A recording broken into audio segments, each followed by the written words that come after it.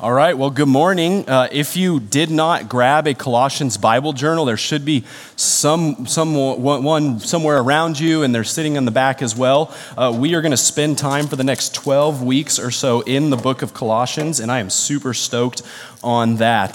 This is our first book of the Bible we're going to study through as a church, and we have labeled this sermon series Matchless. And here's what we're getting at in that. The theme of the book of Colossians is the absolute sufficiency and supremacy of Jesus Christ, and He alone is matchless. He alone is without rival. He alone is without equal. And so we're going to sing songs about Jesus, and we're going to look to Colossians to see more and more of Jesus. Now, those Bible journals, for me personally, it's going to serve as a bit of an Ebenezer. If you've never heard of an Ebenezer, it's this Old Testament reminder, these stones that the people of God would build to remember something that God did on their behalf, a deliverance, a particular move of His power. And I'm so stoked for this to serve for the years to come as an Ebenezer of our first sermon series as a church. Now, before we jump into the text that you just heard, I'm going to do a bit of teaching. I'm going to spend about half my time this morning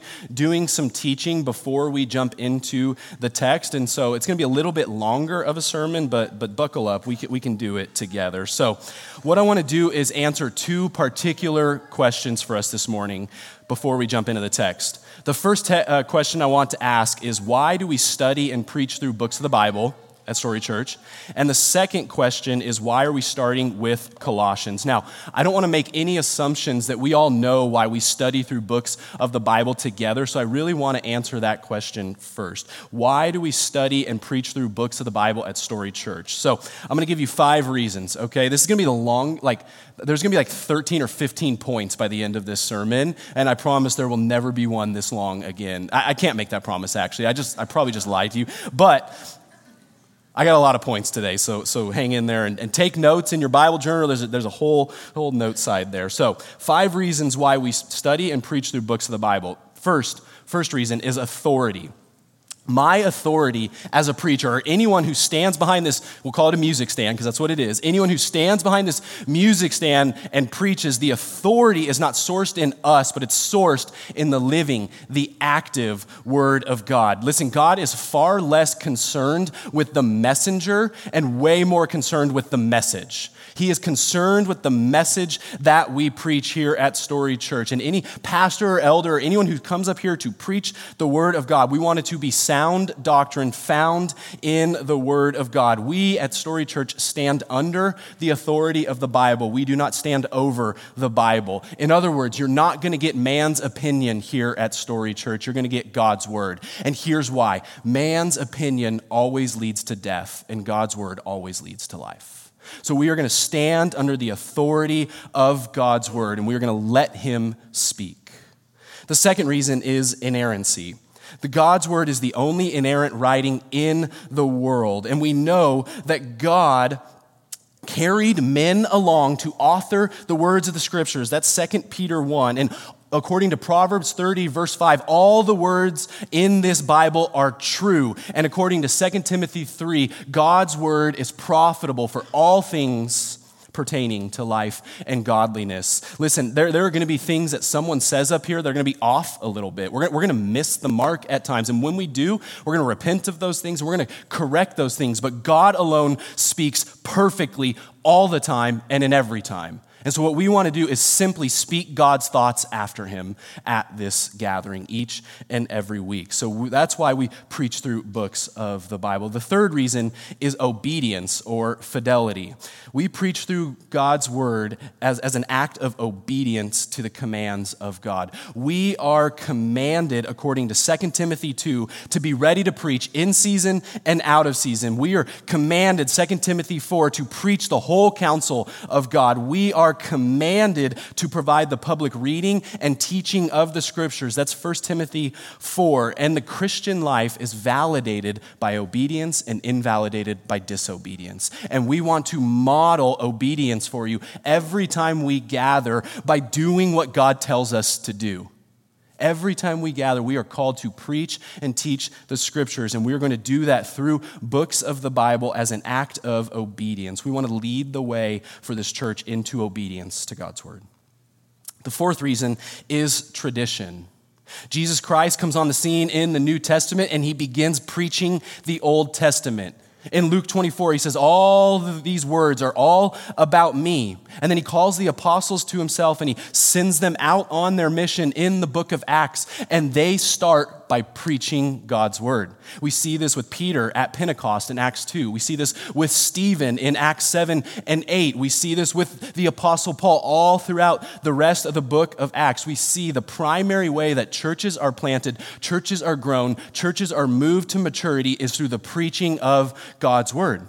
And then we look at the letters in the New Testament, and we see constantly Paul and Peter and John and others writing to churches and to people, telling them to preach the word of God. And then we step out of Bible times and we step into what's called the early church fathers period, and we see them picking up that baton and carrying it along. And then we move through the medieval times and the Reformation and Enlightenment up to today, and the tradition set forth for us is to do the systematic expositional preaching of God's word alone.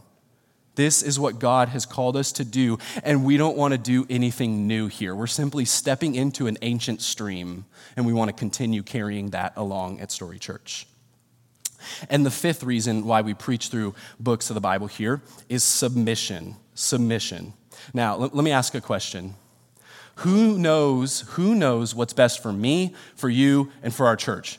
Do I know what's best, or does God know what's best? God knows what's best. And you know what that does for me? That allows me to step back and not feel anxious or feel like I have to come up with creative ways to preach and creative sermon series and all these kind of things. You know what I can do? I can just say, Word of God, speak.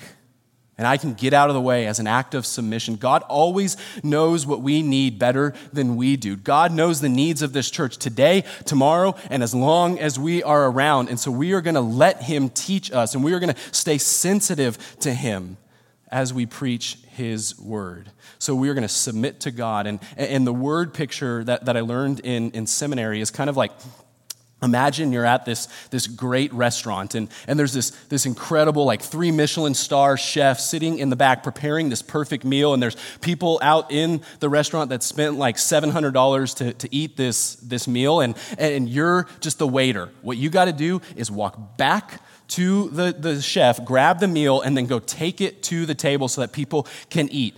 Anyone who preaches here at Story Church, that's what we want to do. We want to be the waiter. We want to go to God and say, okay, we're going to carry this to your people and just pray we don't mess it up along the way. We're going to let God speak. And as an act of submission, we are going to submit to everything. Listen, if you don't preach through books of the Bible, it's really easy to avoid the things that are hard to hear. It's really easy to avoid the things that you don't want to be spoken to you. And those are the things that we all need to hear. And we don't need to shake our fist at God, but rather we need to open our empty hands of faith, repent, trust him, and walk in obedience to his commands and his word. So we are going to preach through books of the Bible as an act of submission.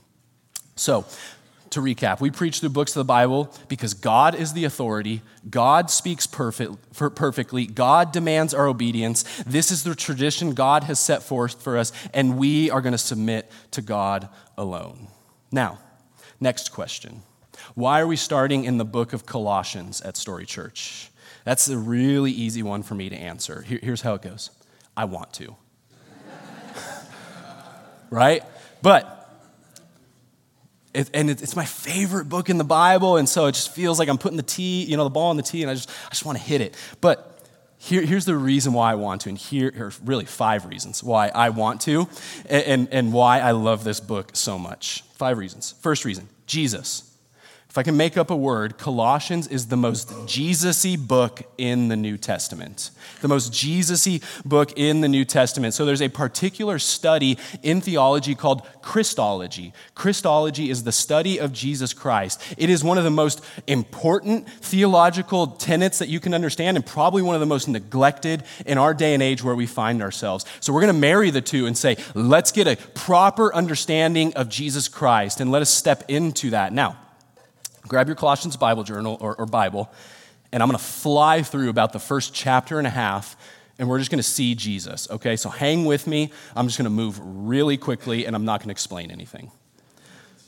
1:1, Paul, an apostle of Christ Jesus. Verse 2, to the faithful brothers in Christ. Verse 3, God the Father, our Lord Jesus Christ. Verse 4, since we heard of your faith in Christ Jesus. Jump down to verse 7. Epaphras, our beloved fellow servant. He is a faithful minister of Christ on your behalf. Every time you see the word him or he, that's referencing to Jesus Christ. Jump down to verse 13 with me. He has delivered us from the domain of darkness and transferred us to the kingdom of his beloved Son. That's Jesus. Verses 15 through 23, really, what we're going to hear next week, that's all about Jesus Christ. He is the image of the invisible God. Go over to verse 24. What is lacking in Christ's affliction? Jump down to verse, 27. The glory of this mystery, which is Christ in you, the hope of glory. Verse 28, present everyone mature in Christ. Jump down to chapter 2, verse 2. The knowledge of God's mystery, which is Christ, in whom all are hidden all treasures of wisdom and knowledge. Verse 4, firmness of your faith in Christ. Verse 6, therefore as you receive Christ Jesus our Lord. Okay, I'll stop there. I can go for another 2.5 chapters, and we will just see Jesus, Jesus, Jesus, Jesus on repeat. And so what we want to do is fix our eyes upon Jesus through the book of Colossians, understand him rightly, worship him rightly, and follow him rightly in all of life. The second reason why we're starting with Colossians, its setting. The cultural and historical setting of the city called Colossae. It actually shares some similarities with where we find ourselves here today. So Colossae, this city, was located in what was called the Lycus Valley. And there was 2 other cities located in this valley, the city of Laodicea and the city of Hierapolis. Both of those cities will be referenced in the letter as we preach through it. Now, here's what's interesting. Those 2 cities, Laodicea and Hierapolis, were like major metropolises with booming economies, all kinds of people. There was trade routes, massive trade routes running through them. And Colossae was just kind of 100 kilometers away, and it was just the place that you passed through to get to the other cities. Now, hopefully that sounds a little bit like the IE to you, right? Listen, we'll be honest here. Katie and I, as we were praying and considering where God wanted us to church plant when we came back to Southern California, we went to LA. Like, we went to the high rises and the storefront churches, and we thought about how cool it would be down in LA. And Tim Keller said you should plant urban churches, so we were going to do that. And then God made it clear, like, no, not there. And then we're like, okay, we'll transition. We'll look at Orange County. That would be fun. Like, we could try to afford to live there. If not, we'll just become beach bums and we'll live on the beach. We'll get the good weather. We'll kind of have this slow, peaceful lifestyle. And God made it clear. It was like, no, not there. And then we looked at the IE and we're like, man, like, the IE is not a place you go. It's a place you end up, right? And listen, I'm born and raised in Rancho. I love the IE, and I'm so glad God called us here. But listen, we're just kind of a pass-through area, right? Pass through us to get to Vegas, pass through us to get to Palm Springs, pass through us to go to the beach or to LA, and that's just how it goes. And you know what makes me really glad about Colossians? This little church in a forgotten town that people pass through has a book of the Bible written to it. God cares about the forgotten places. God cares about the least. God cares about the last. God cares about the places. Now, I'm not going to make it sound more terrible than it. I love this city. I love the IE, but man, when we're surrounded by LA and Orange County, it's nice to have this book of the Bible in here so we can look at how much God cares for us and God cares for Rancho. The third reason why is the heresy that Paul will attack in the book of Colossians, that he'll tackle there. So here's how it goes. Paul actually doesn't plant the church at Colossae. He never actually visits it. What Paul does is he makes a disciple by the name of Epaphras, and Epaphras goes to Colossae. He plants a church, and that church begins to grow, and people get involved. And here's what happens when people get involved in churches. It's no longer perfect. Drama takes root. Heresy, false teaching begins to happen. And let me just take this moment to caveat, like, man, the second any one of us walked through those doors, this church was no longer perfect. This church isn't about us. It's not perfect. Our preferences aren't going to be met. It's just not always going to be perfect. It's going to be hard at times. And so that's why we're going to take heart in this. But in particular, the heresies that were taking root had a couple of few different things going on here.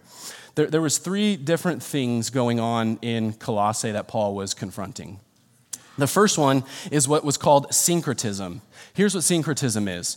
It's taking multiple kind of worldviews, ideologies, religions, whatever else, political views, systems, and throwing it into a blender, pressing play, and hoping that something coherent comes out, hoping that something can blend together. And listen, that's true of us and where we find ourselves here today. Many of us, we have unconscious syncretistic views of this world. Like we think that Jesus can be, if I'm allowed to say this, Jesus can be like a side chick, right? Jesus can just be on the side that we add on to our lives. We think Jesus can just go in the blender of our lives and we can think that something coherent is going to come out of that. But syncretism is actually illogical and incoherent. Jesus is not an add-on to our lives. Jesus is our life. Jesus is all. Jesus is enough. Jesus is supreme. Jesus is everything. And if you claim to come to Christ, what you say in claiming Christ is, I'm saying no to everything else. It's Jesus alone. And so we're going to look at Jesus alone through Colossians. The second heresy is something called asceticism.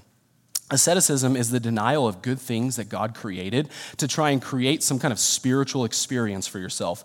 You're going to see Paul in Colossians 2 kind of quoting this heresy that says, do not eat, do not touch, do not taste. That's asceticism right there. It's the denial of really good things that God has given us. And the Jewish law system began to come into play here in Colossae, where they were taking the Jewish kosher food laws and adding more and more laws onto it and saying you have to obey these things in order to come to Christ. And Paul is going to go ahead and confront that and say, all you need to come to Christ is Christ.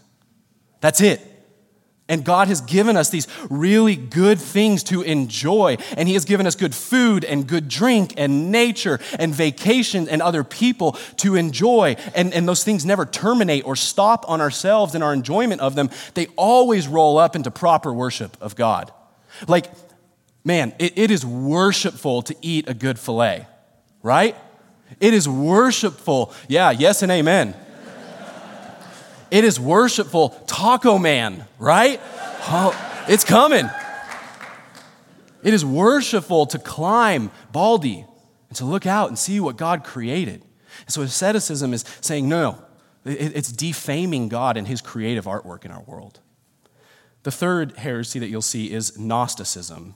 Gnosticism was beginning to take root in Colossae, and Gnosticism, at the core of that is the word gnosis, which means knowledge. And these false teachers that were teaching Gnosticism were teaching that they had some kind of knowledge of this world, some kind of enlightened experience that's going to elevate them to a place of spirituality that other people weren't on. And what they were teaching is that the spirit is good, but the body and this material world are evil. And by finding this secret knowledge, your spirit can escape your body and you can finally be free. And Paul, again, is going to confront that. And you're going to see him say this word mystery a lot throughout the book of Colossians. And what he's going to say is, the mystery has been made plain. Christianity is Christ and him crucified, and that's it. Christianity is all and only about Christ. Christ has revealed himself. Christ is easy to understand. Christianity is easy to grasp. And by the Spirit, we can be enlightened to understand, illuminated to understand these truths about Jesus. And so he's saying, if anyone's trying to sell you some kind of self-help or mystery or some kind of knowledge that you don't attain, listen, you don't need that. You got Jesus, and that's all you need. And so that's the heresy that Paul is going to confront, and we'll walk through that as we jump into the book. The fourth reason is our infancy. We're a young church. We're not yet mature or healthy yet as a church. We're well on our way, and I love that. But we're not there yet. And like any newborn baby, we are particularly susceptible to minor things coming in and damaging our health. and damaging our systems and those kind of things. And so what we want to do is fix our eyes upon the right things and walk in the right direction and take little baby steps. And we know that if we put our eyes upon Jesus and we put one foot in front of the other, and we're going to do that through Colossians, we're going to continue to mature. We're going to continue to grow, and God's going to continue to change us and help us. And so our infancy is why we're going to jump into Colossians. And then finally, his power. His power. Now, this one's generic, and it applies to every book of the Bible. When the word of God is preached and the gospel is preached, God moves in power. We don't have to manipulate that. We don't have to force his hand. We just know and trust every time the living and active word of God is preached and Christ and him crucified is heralded, God will move in power.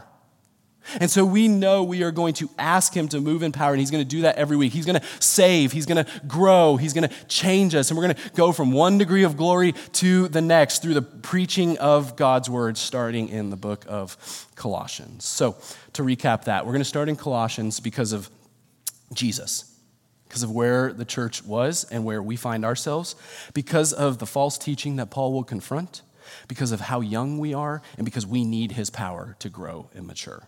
Okay, that's not the sermon. That's just the start. I hope you packed a lunch. We'll get out around 2 today. Maybe the Taco Man. How many times can I say Taco Man in one gathering? That would be like the games we play. All right, verses 1 through 14 this morning. Verses 1 through 14. I only have about 15 or 20 minutes. We're going to do a flying overview of that. And so my hope would be maybe you grab someone that's sitting around you and say, hey, let's go to lunch afterwards. Let's bring our Bible journals. Let's talk more about this. Let's study this together. Listen, theology is best done in community. Theology is not a solo sport. It's a team sport. Maybe in your home group or a gathering, you guys can take it a little deeper. But I'm just going to do a flying overview of 1 through 14 this morning. So there's this New York Times op-ed columnist that goes by the name of David Brooks. Anyone heard of David Brooks? Okay, wow. We got 1, 2, 3. You guys need to read some papers. They're digitally available, guys. You don't have to have them delivered. David Brooks wrote a book called The Road to Character. And in this book, he basically says you can divide Americans in our mindset into 2 distinct camps. Here's how he'll break it down. David Brooks says, it occurred to me that there were only two sets of virtues, the resume virtues and the eulogy virtues. The resume virtues are the skills you bring to the marketplace. The eulogy virtues are the ones that are talked about at your funeral, whether you were kind, brave, honest, faithful. Were you capable of deep love? We all know that the eulogy virtues are more important than the resume ones, but our culture and our educational systems spend more time teaching the skills and strategies you need for career success than the qualities you need to radiate that sort of inner light. Many of us are clearer on how to build an external career than on how to build inner character. Now, David Brooks is a self-professed non-Christian, but he is tapping into something incredibly deep here. And what he's tapping into is that we all want lives of meaning. We want lives of impact. We are made in the image of the Creator God. So we all have within us this desire to impact this world, to create for good, to do things of meaning. And what he's exposing is that the American workaholic mindset has created us into beings that want to be known by our accomplishments and our degrees rather than our character and our presence. And I can make some assumptions this morning. I can make an assumption that you're at a church gathering at 9:40 in the morning because you want to live a life of impact or meaning. Or you're here because you know something is off and something is missing and you want that. What if I told you the meaningful life is found here in these verses? It's found in these first 14 verses of Colossians, because I believe they are. And what if the meaningful life has nothing to do with the resume virtues and everything to do with the eulogy virtues? That's what Paul is going to teach us this morning. Paul is going to jump into this prayer for the Colossian church, and he's going to tell them what a meaningful life looks like. And he's going to say that a meaningful life is a life lived in Christ and a life lived for Christ. The meaningful life is a life in Christ and for Christ. In verses 3 through 8, he's going to show us a life lived in Christ. And then in verses 9 through 14, he's going to show us a life lived for Christ. So let's jump into verses 3 through 8 together. This is the life lived in Christ. So let's read back through verses 1 through 4. Paul, an apostle of Christ Jesus by the will of God, and Timothy our brother, to the saints and faithful brothers in Christ at Colossae, grace to you and peace from God our Father. We always thank God the Father of our Lord Jesus Christ when we pray for you, since we heard of your faith in Christ Jesus. Okay, let's pause there. Paul begins by praising God for the Colossians and the Colossians church. Why? Because they are in Christ. Did you see it? To the saints and faithful brothers, here brothers and sisters, in Christ. Verse 4, since we heard of your faith in Christ. He says that the governing reality for every Christian's life is a life lived in Christ. And to be in Christ means you are united to Christ. You are bound to Christ. You are one with Christ. To be in Christ means that it is impossible to be separated from your relationship with him. Can someone get me a tissue, please? My nose is running here. Sorry about that.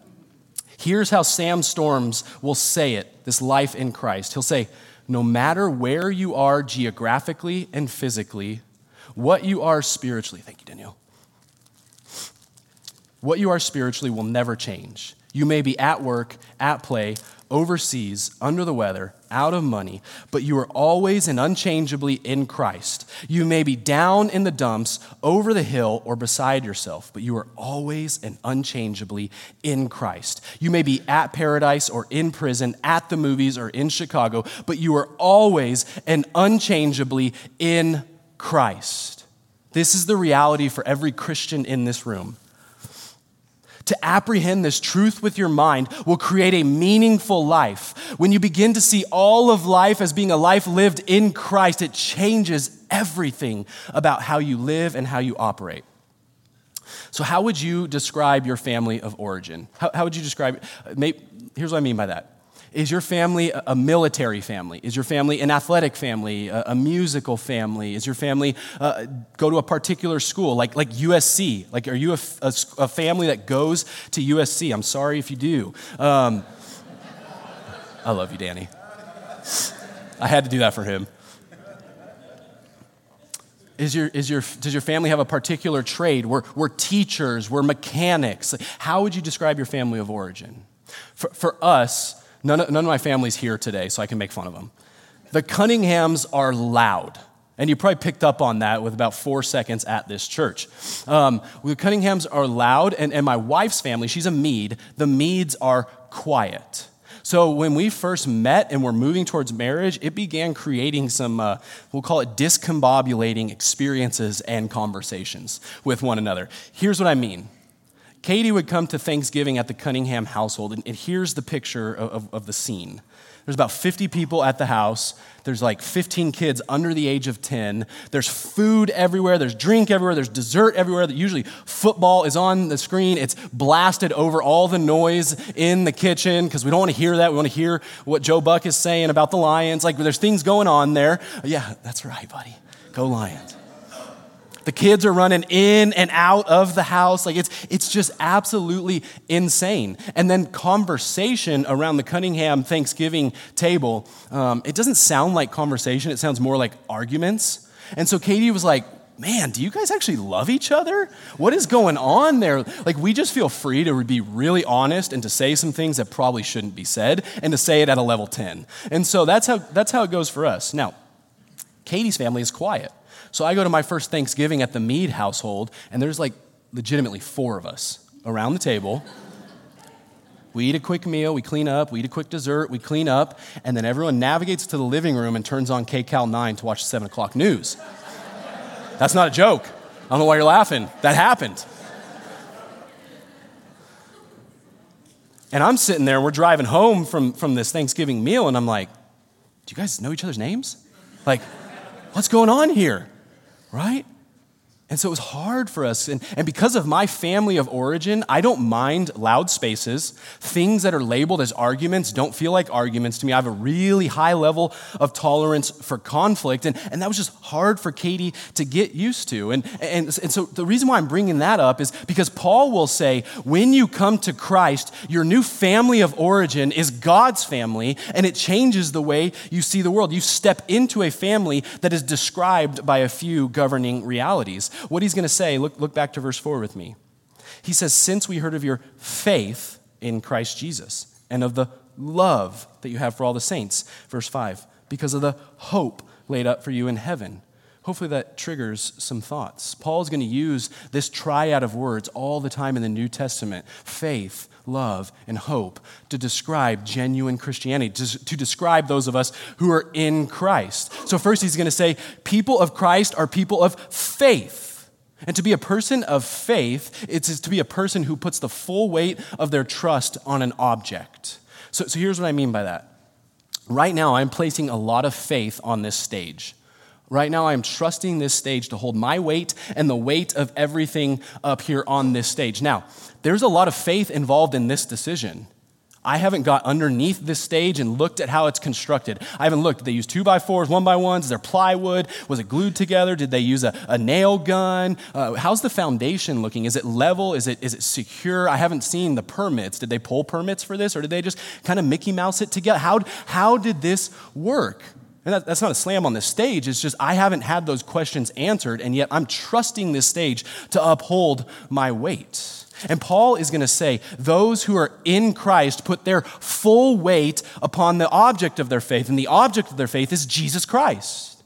And a lot of times we don't have every question answered.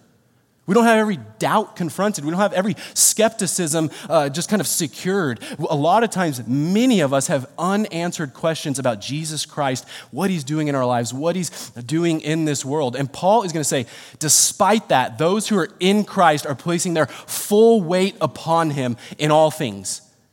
And to have faith in Christ is to have faith only in Christ. So those who are living in Christ, those who want meaningful life, are those who have faith in Christ. Next, he's going to say, people who are in Christ are people of love. Now, that's pretty easy to understand, this idea of love. What's hard to understand about this verse is that he says you have love for all the saints. Those who are in Christ have love for all the saints.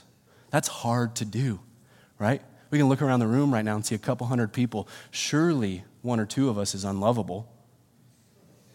But listen, when I find myself having a hard time loving someone else, what I've done to coach myself to love that person is to remind myself of how unlovable I am at times.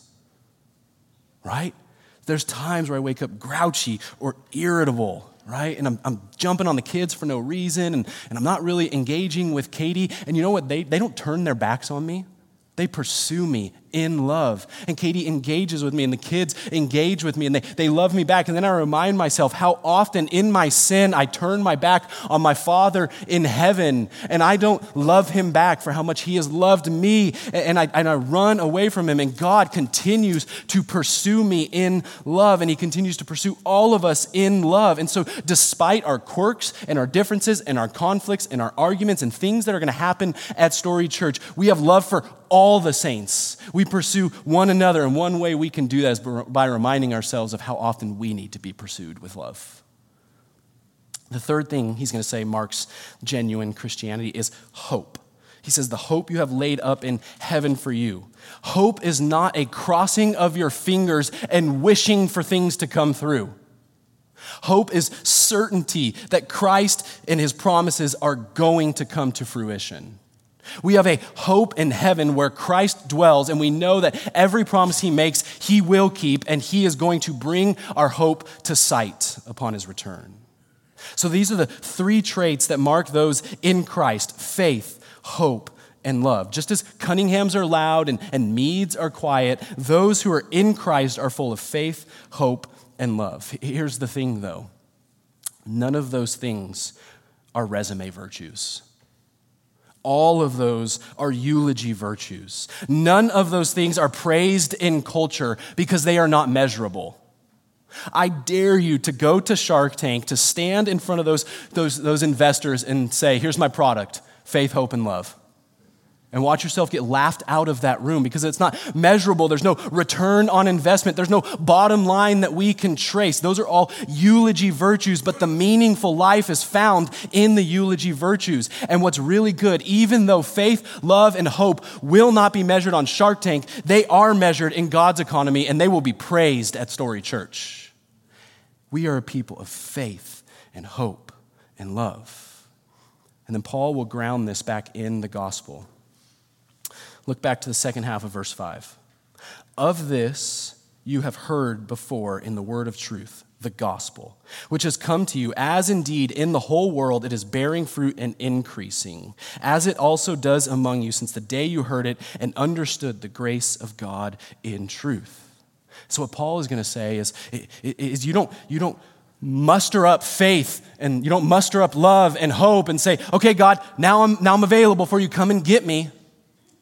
The problem, friends, is internal and the solution is external. The problem is our sin and the solution is Christ in our place, paying the penalty of our sin. And when he invites us to himself and he unites us to himself, that produces then from us faith, love, and hope. This is the word of the truth, the gospel, and it is advancing across the world. It is bearing fruit. It is increasing. It has come to the church at Colossae. It has come to the church at Rancho Cucamonga.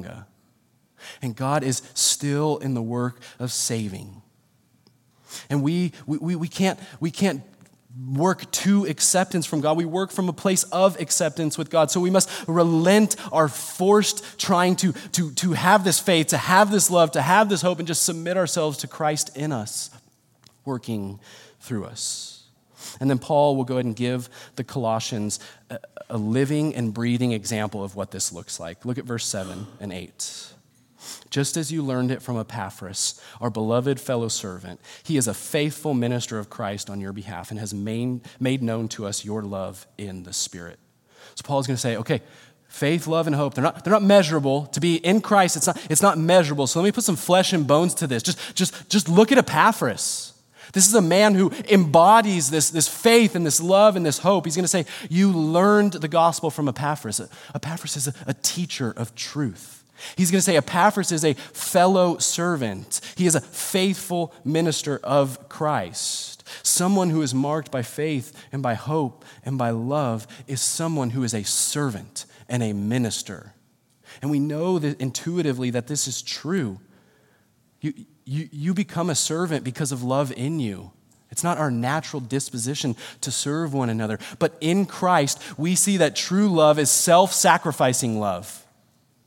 Christ did not begrudgingly go to the cross to die for our sin, but Christ willfully went to the cross because of the joy set before him. He suffered knowing it would come with our salvation. And so for Epaphras to the church at Colossae, he showed them that all love is a servant love. All love is a sacrificial love. He is a faithful minister. He is someone who cared and gave of himself for the sake of others. He ministered in the hardest of places, and that's what faith and hope and love do for us. But again, none of that is measurable. Being a servant is to go unseen. Being a servant is to do all the dirty things and all the hard things and all the things no one else wants to do behind the scenes, and it's not going to be applauded and praised, and yet Epaphras gladly did that, and we at Story Church want to be about that because we know at the end of our service is a meaningful life in Christ. And so let us be a church who lives in Christ, and what we must do is pursue Christ and nothing else. All about Jesus. At Story Church, pursuing eulogy virtues to be kind and loving and generous and caring and sacrificial and more. And I believe God is already working these things out in our midst. And let's corporately pray for more. So the first point, the meaningful life, the eulogy virtues are found in Christ. In verses 9 through 14, we're going to see life lived for Christ. Paul's going to transition from praising God for the work in Colossians, and then he's going to transition to a petition. So from praise to petition. Look at verse 9 with me. And so, from the day we heard, we have not ceased to pray for you, asking that you may be filled with the knowledge of his will and all spiritual wisdom and understanding. So Paul asks for something. What does he ask for? He asks that God would fill them with knowledge of his will and all spiritual wisdom and understanding. Remember that Gnostic mindset? This hidden knowledge that no one really has. Paul is going to go ahead and confront that and say, the knowledge is available to you. The moment you come to Christ, the Spirit dwells within you, and the Spirit now gives you understanding of Jesus, understanding of God's word, and everything that you have is found, or everything that you need is found in God's word, empowered by the Holy Spirit, helping you understand and apply this. So there's not some kind of secret knowledge in this world for sale that once you reach enlightenment, you can go get it. But rather, everything you need is found right here. And all you need to do is look to God's word and Jesus Christ, and you will be filled with knowledge, you will be filled with understanding, and you will be filled with wisdom. So Paul's going to say it's not that tricky. It's all found in Christ and in his word. And then he moves on to verse 10 and says, so as to walk in a manner worthy of the Lord, fully pleasing to him, bearing fruit in every good work and increasing in the knowledge of God. That right there is the life lived for Christ. So you're in Christ, you're filled with knowledge, you're filled with understanding, and it moves into action. It moves into a life lived for Christ, walking in a manner worthy of the Lord, pleasing the Lord, bearing fruit in all of life, increasing in your life. Now, that sounds like a high and holy requirement for us. I don't know about you, but do you hear that and feel a little bit intimidated? Like, walk in a manner worthy of the Lord? Man, if I just evaluate the last 48 hours of my life, my thought life, gosh, I'm not always doing that, and I'm certainly never doing it perfectly. So this command to live worthy of Christ and to bear fruit in all of life, it feels impossible to do, and friend, on your own it is. On your own it is impossible to walk worthy of the Lord. On your own it is impossible to bear good fruit, which is why verse 11 is such good news. He says, being strengthened with all power according to his glorious might for all endurance and patience with joy. This is good news. The ability to live for Christ is found in Christ. His power, do you see? According to his glorious might, he will strengthen us. He will give us power. He will give us patience. He will give us joy. He will help us endure this life. Christ is the one who has qualified us to live this worthy lifestyle, and he is the one who empowers us to live this holy lifestyle. And so God demands of us to walk in a manner worthy of the Lord. But here is the great news. God supplies that which he demands of you. God supplies for you that which he demands of you. God demands for you to live a life for Christ, and then he supplies you with the power to go and do it. So the life lived for Christ is not one of white-knuckled, anxiety-filled, scoreboard-keeping effort, but rather the life lived for Christ is one lived in submission to his power working in and through us. This is good news, friends. And then in verses 12 through 14, Paul's going to loop back around to the gospel again. Read it with me. Giving thanks to the Father who has qualified you to share in the inheritance of the saints in light. He has delivered us from the domain of darkness and transferred us to the kingdom of his beloved Son, in whom we have redemption, the forgiveness of sin. Did you hear those words of gospel joy? He says he has qualified us. He has delivered us. He has transferred us. He has redeemed us. He has forgiven us. Here's what these mean. He says, according to the work of Christ, you have been qualified. Christ has qualified you for this life in him and for him. I have a friend right now who's training for the Boston Marathon, probably because he likes to torture himself. But he's been training for about 2 years. Right now, and he's exercising daily, he's lifting weights, he's eating this crazy diet of like kale and quinoa and probably some bird seed because that's what they taste like, and he's running like the amount of hours he spends running is crazy to me. And I was having a conversation with him at Starbucks a few weeks ago, and I've asked him, like, have you ever wondered and asked, like, would it be okay if someone else just qualified for me, gave me their ticket, and I went and ran in that thing and just went super slow? It doesn't really matter. He's like, yeah, every time I'm running, I feel that way. I want someone else to qualify for me. And Paul is saying Christ has qualified you for this meaningful life. Paul is saying your ability to live in Christ and your ability to live for Christ comes by Christ. And the qualification is entirely fulfilled by Christ's resume, not ours. Christ has imputed to us his perfect life of obedience, and so we can walk in a manner worthy of the Lord. And living in Christ means we are pleasing to God because Christ has already qualified us, not according to our work, but according to his. He then says you're delivered and transferred from the domain of darkness to the kingdom of his beloved Son. From darkness to light, from Satan to Christ. You have been carried across this chasm of captivity and sin to this freedom and liberation in Christ. And the one who carried you is Jesus. And it was done by his atoning work on the cross. You have been delivered by Jesus. You have been redeemed by Jesus. To be redeemed by Jesus is to be bought out of slavery to Satan and to sin and to be put into this land of freedom. And Christ paid the cost on Calvary that we might be made free. We have been redeemed by Jesus. We have been forgiven by Jesus. God has separated our sin from us as far as the east is from the west. Christ has blotted out our transgression, and the ink that blotted it out was the spilled blood on the cross. We are forgiven. So Paul says your life in Christ and your life for Christ is happening because of your life by Christ. It is not the life you forced. It's not the life you lived. It's not the life you qualified for, but it is rooted in history. Did you hear all those past tense words? Qualified, delivered, transferred. It was already done in your place by Christ. So you work from a place of acceptance in Christ, not to a place of acceptance in Christ. So who or what are you living for? Are you living for your spouse, for your children, for your mortgage, for your home, for your job, for your neighbors, for your coworkers, for your reputation, or are you living for Christ alone? That's where the meaningful life is found. We have all discovered the exhaustion at the end of living for someone else. We have all discovered the pain of living for someone else or for something else, but to live for Christ is to live the meaningful life. And again, it's found in pursuing these eulogy virtues, not these resume virtues. So if you want this life of meaning, and again, I'm guessing you do, what is your status? Are you in Christ or are you outside of Christ?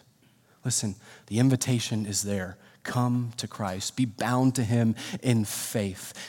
You don't have to clean yourself up. You don't have to make it happen. You don't have to qualify for it. The work has been done by Jesus in your place. All you have to do is place your trust in him. My prayer is that anyone who came in here outside of Christ is going to leave this place in Christ. We're going to celebrate that again.